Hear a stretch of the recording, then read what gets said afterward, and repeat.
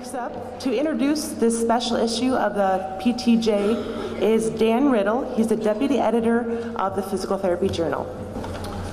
Good morning, everyone, and thank you so much for coming at this early and very testy hour for a lot of people and at attending conference. It's always tricky to expect folks to show up at 8 o'clock for a session, but I don't think you'll be disappointed with the content and quality of today's presentations.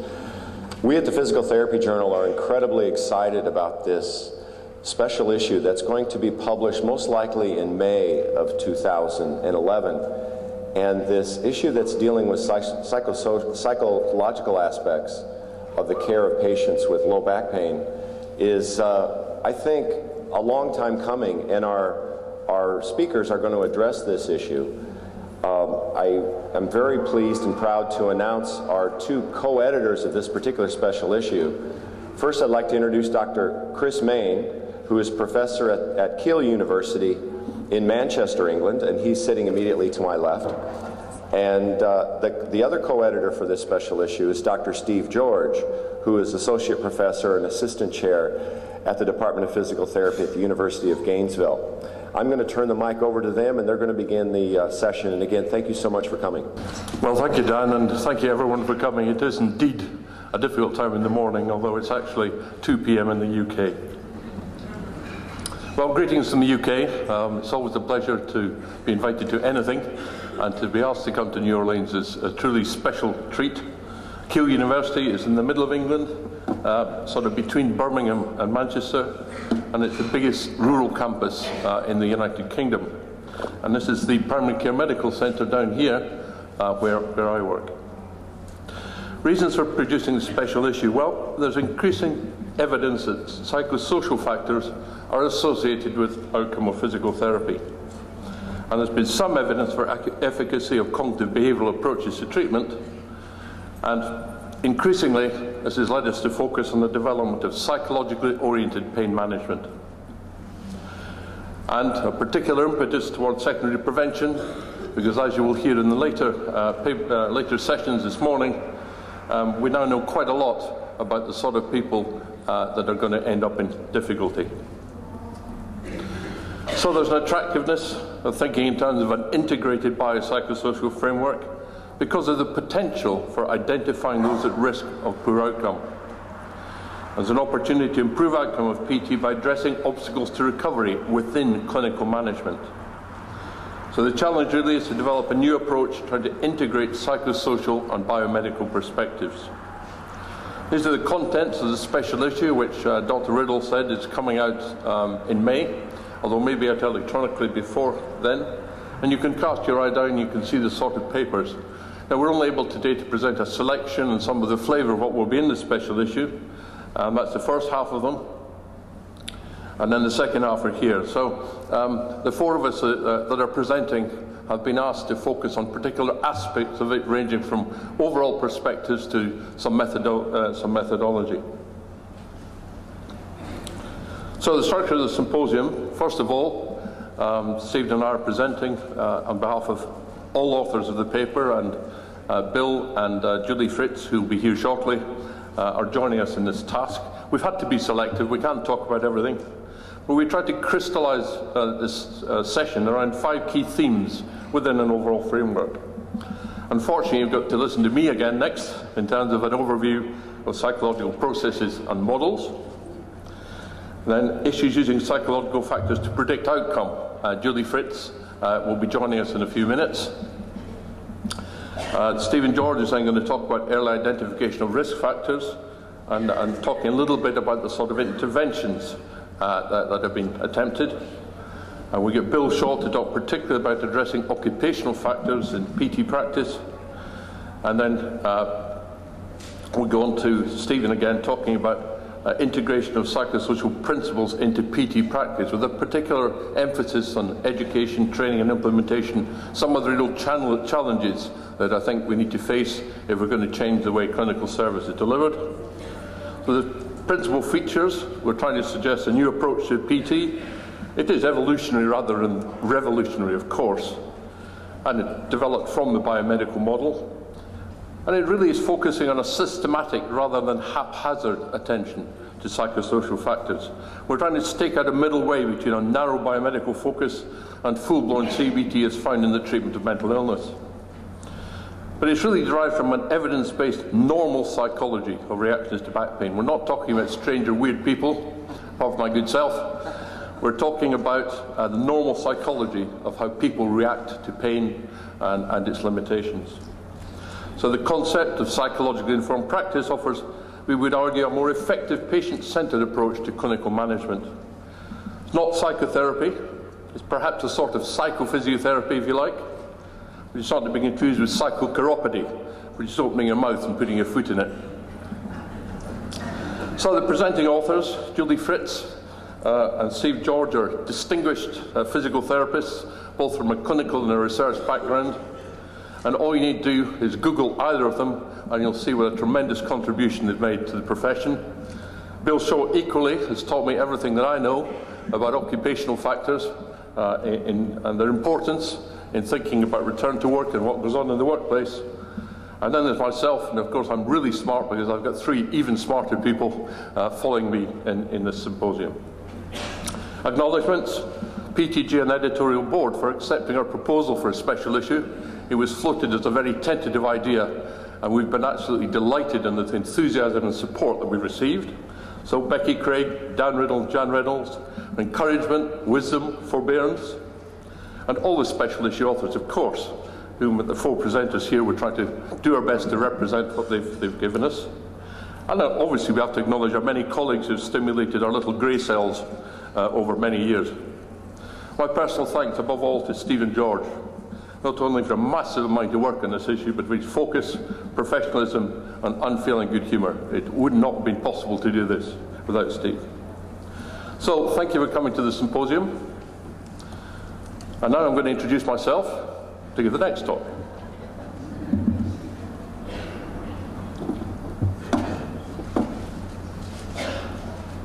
Right.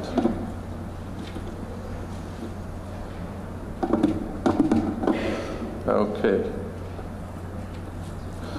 Well, I'm going to start this session really by talking about psychosocial processes and models. This is a little bit of background because not all physical therapists have come across some of the jargon that you find in the literature. So we're going to take you through some of the perspectives that you commonly find.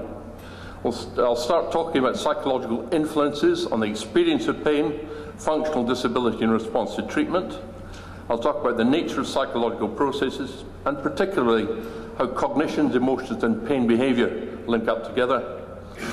And then following the chapter, Steve Linton and Bill Shaw, I'll be talking about 5 common models that you'll find in the literature which are trying to address the issue of how people respond to pain and how disability develops. So we're really talking about development of a patient-centered approach, and I'll finish off just with giving you a taste of some guiding principles that have been outlined at the end of the chapter. Although I don't have time to go into all the details and solutions that are presented, you'll have to wait for that coming online in a few weeks. And this presentation will finish by talking a little bit about the concept of yellow flags, which a number of us developed some years ago, how we got involved in looking at psychosocial factors, where the research started, and where it sort of ended up, if you will. So to begin then, psychological influences on pain, disability in response to treatment. Well, the experience of pain is shaped by a host of psychological factors related to physiological processes, and importantly, shaped by previous experience. It has important survival value. The psychological factors impact on every aspect of the pain experience and on the development of pain-associated limitations. So there are attractive potential targets in the context of secondary prevention. And PTs, of course, are aware of the potential importance of such factors, but typically they don't distinguish evidence-based from non-evidence-based factors. And there's a lack of guidelines on how such factors should or can be integrated to practice, and I guess we're hoping that this symposium and this special issue will be a little bit of a kick-start on this process.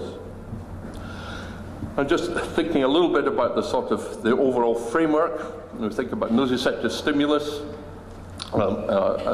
we become aware of it, we attend to it, we interpret it, and we cope with it in some sort of ways.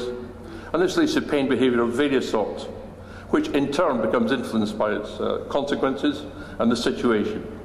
So we've really got a system where pain becomes a centre of attention, where it leads us to do things, and as a result of these things we do, we cope better or worse with pain itself, and may develop unnecessary and preventable levels of pain disability. What about psychological processes? Well, first of all, we can think of them as a sequence of events.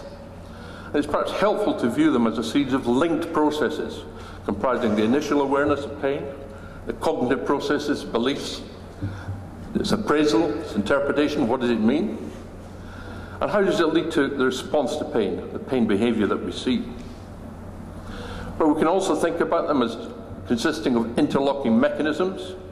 Attention to pain may be linked to fear, anxiety, vigilance, and the influence of memory. If you've had a very bad pain experience in the past, you've really been laid up with your back, if it occurs again in the future, or you start to get symptoms, you begin to worry that things are going to be as they were. So the influence of memory is very important. But particularly, we're interested in the cognitive interpretation, the beliefs and attitudes. You all heard about the difference between hurting and harming, and people may misunderstand the value of rest. Expectations about the course of pain and outcome of treatment, we know, are predictive of both the development of persistent pain and the development of higher levels of pain-associated limitations. And we can think in terms of a number of cognitive sets, ways that people think, both helpful and unhelpful, such as catastrophizing and worrying about unnecessarily and inappropriately about ending up in a wheelchair. And of course, the influence of emotions, which are predictive of the pain response and outcome. Emotions and mood, we can think about them as central amplifiers to the pain experience. And typically, when we try to understand patients that come to see us in the clinic, we're persuaded to ask a lot about the details of the characteristics of the pain itself, the pain pattern, and how people are coping with the pain. And we may fail to pick up some very real concerns and anxieties, which is actually driving what they do. We've gone a long way from Descartes and his ideas about pain, where it was assumed that the brain was a kind of passive relay station. We now know that the brain is very active, and indeed from the point of nociception onwards, a whole cascade of events follow. And this is a slide lent to me by one of my colleagues, Irene Tracy in England, who's done some wonderful functional MRI work. And on this slide, she really depicts how the nociceptive input that comes in through the fibers and it's then modulated in the brain. And all sorts of things happen which lead ultimately to the pain experience. We can think of the cognitive sets, the context in terms of beliefs, expectations. We can think of the influence of mood. And of course, we're increasingly understanding that this doesn't occur in the abstract. There's actually physiological and biochemical processes underlying this. Take-home message: the brain is active, not passive. The experience of back pain cannot be fully understood without including central mechanisms. Cognitive and emotional factors are central to this process, as are their effects on behaviour. And since psychological and behavioural factors are accessible, this is really good news. It offers us new possibilities for treatment and prevention. Well, in terms of psychological processes further, we can think of them as culminating in a behavioural response. And in a way, pain behaviour can be thought of as the public face of pain. It's partly a biological response, escape, but it may generalise through conditioning to other contextual factors. It's influenced also by its consequences, becoming more or less likely in the future, depending on what's happened in the past. And we have the behavioural paradox. We may not be aware of some of these influences on our pain behaviour, but learning paradigms produce tremendous opportunities for change. What about this behavioural legacy? Well, I do have to acknowledge the grandfather of all pain behaviour, Bill Fordyce, who passed away about 15 months ago. He really changed the way we think by getting us to move and think not only about pathology and disease and structure, but actually to pain behaviour itself and the influences on it. So we owe him a considerable debt. What can we do? A man who stands on the hill with mouth open will wait a long time for a roast duck to drop in. There's no point in just waiting to see what happens. We've got to take some action. What about chronic low back pain? Well, we've got acute pain, nociceptive pain, and it can end up in chronic pain, chronic low back pain, fibromyalgia, neuropathic pain, all different mechanisms, obviously. We're really interested in what happens between the acute pain and the chronic pain stage. And really where psychologically informed reactivation and practice sits is in this middle ground.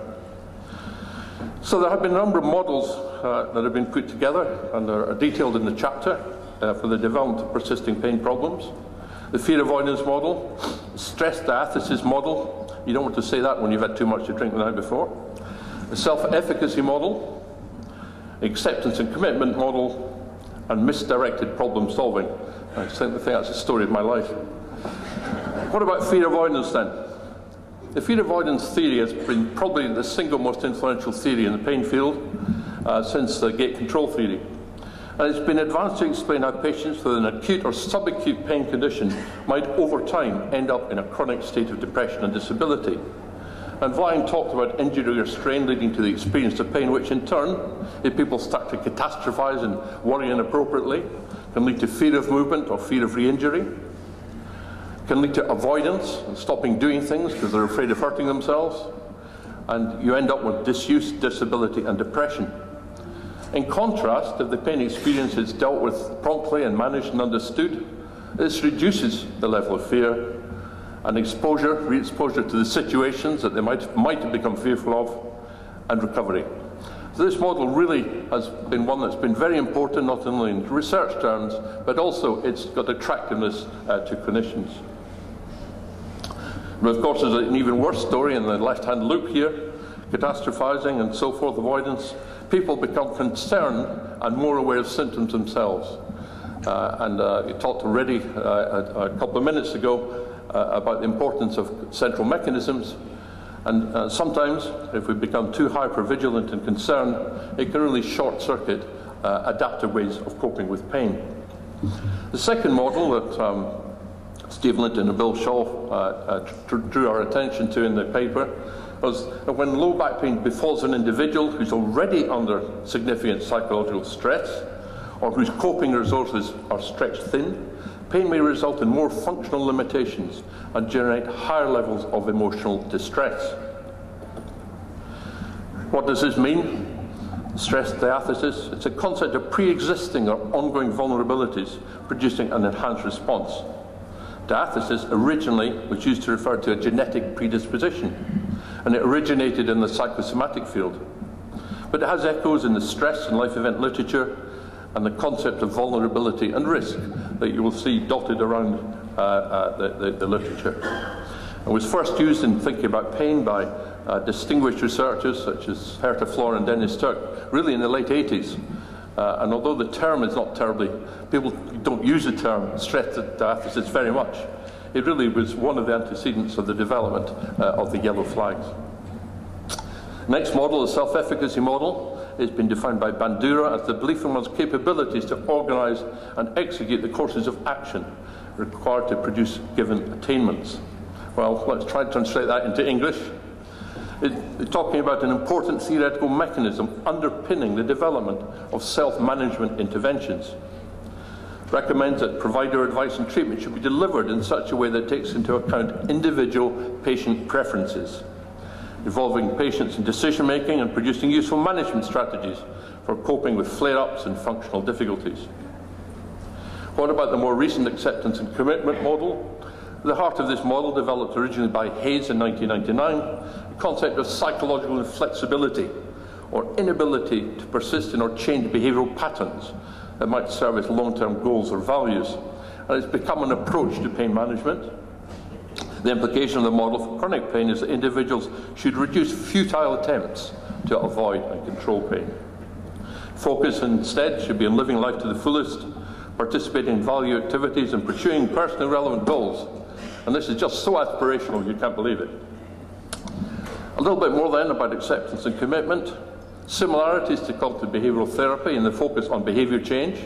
The main difference is on the role of cognitive factors and how they might be addressed as mechanisms associated with the therapeutic response. There's some evidence in chronic pain patients that accepting acceptance leads to less emotional distress and higher physical functioning. And currently it's receiving quite a lot of research interest. Seems better suited for tertiary rehab than secondary prevention, but there are trials at the moment ongoing in this therapeutic approach in the context of secondary prevention. And finally, there's a misdirected problem-solving model, which is described in more detail in the paper than I can go into today. But if you just look at some of these links, Crombie and his colleagues, distinguished psychologists, pain psychologists, have been looking at in experimental studies of the sort of ways that pain affects thinking, the sort of role of worry and emotion, and how sometimes people get stuck in kind of feedback loops, which really become quite unhelpful in dealing with a pain problem. Misdirected problem solving, the model suggests that worries about pain, such as catastrophizing, are the product of a human disposition and probably an evolutionary advantage to solve problems by verbally ruminating on possible negative outcomes and plotting methods of avoidance or escape.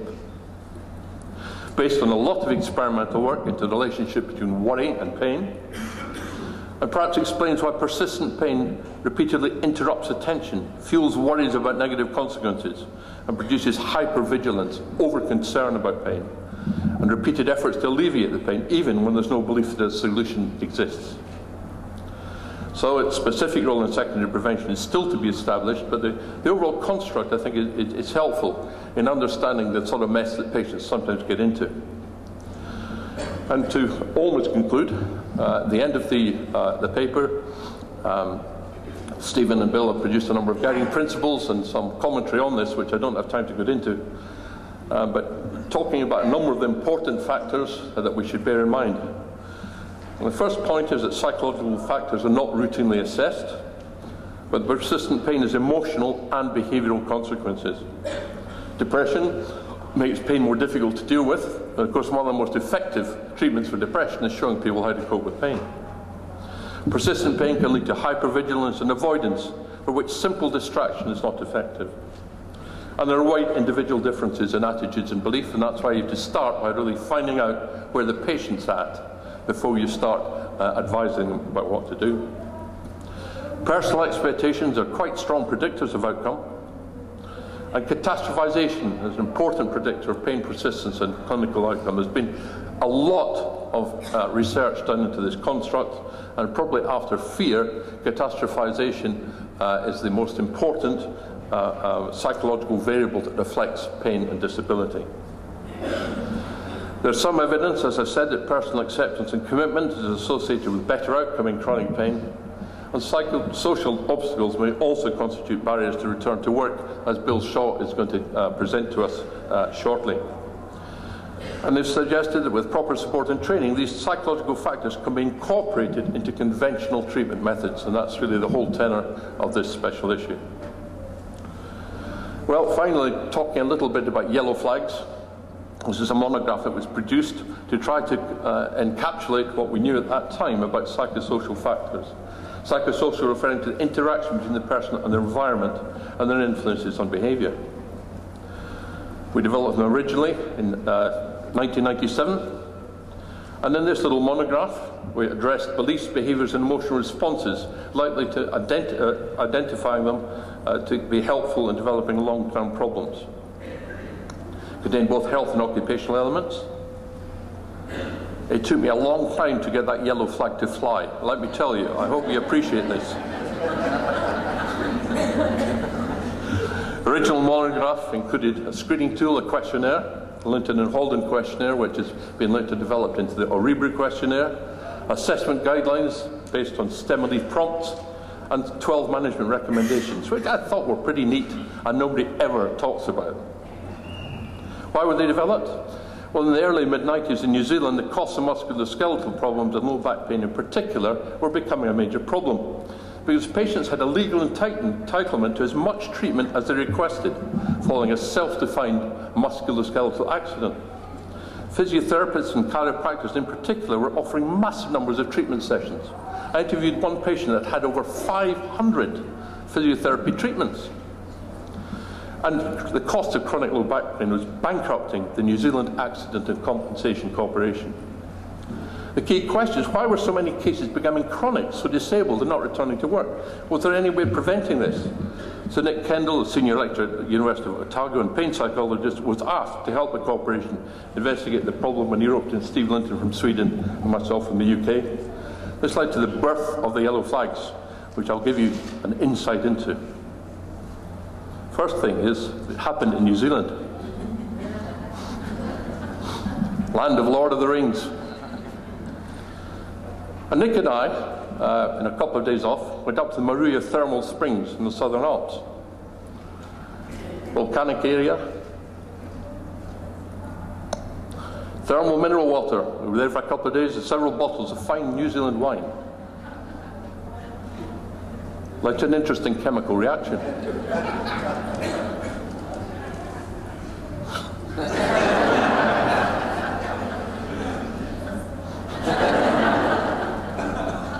So that was the origin of the yellow flags.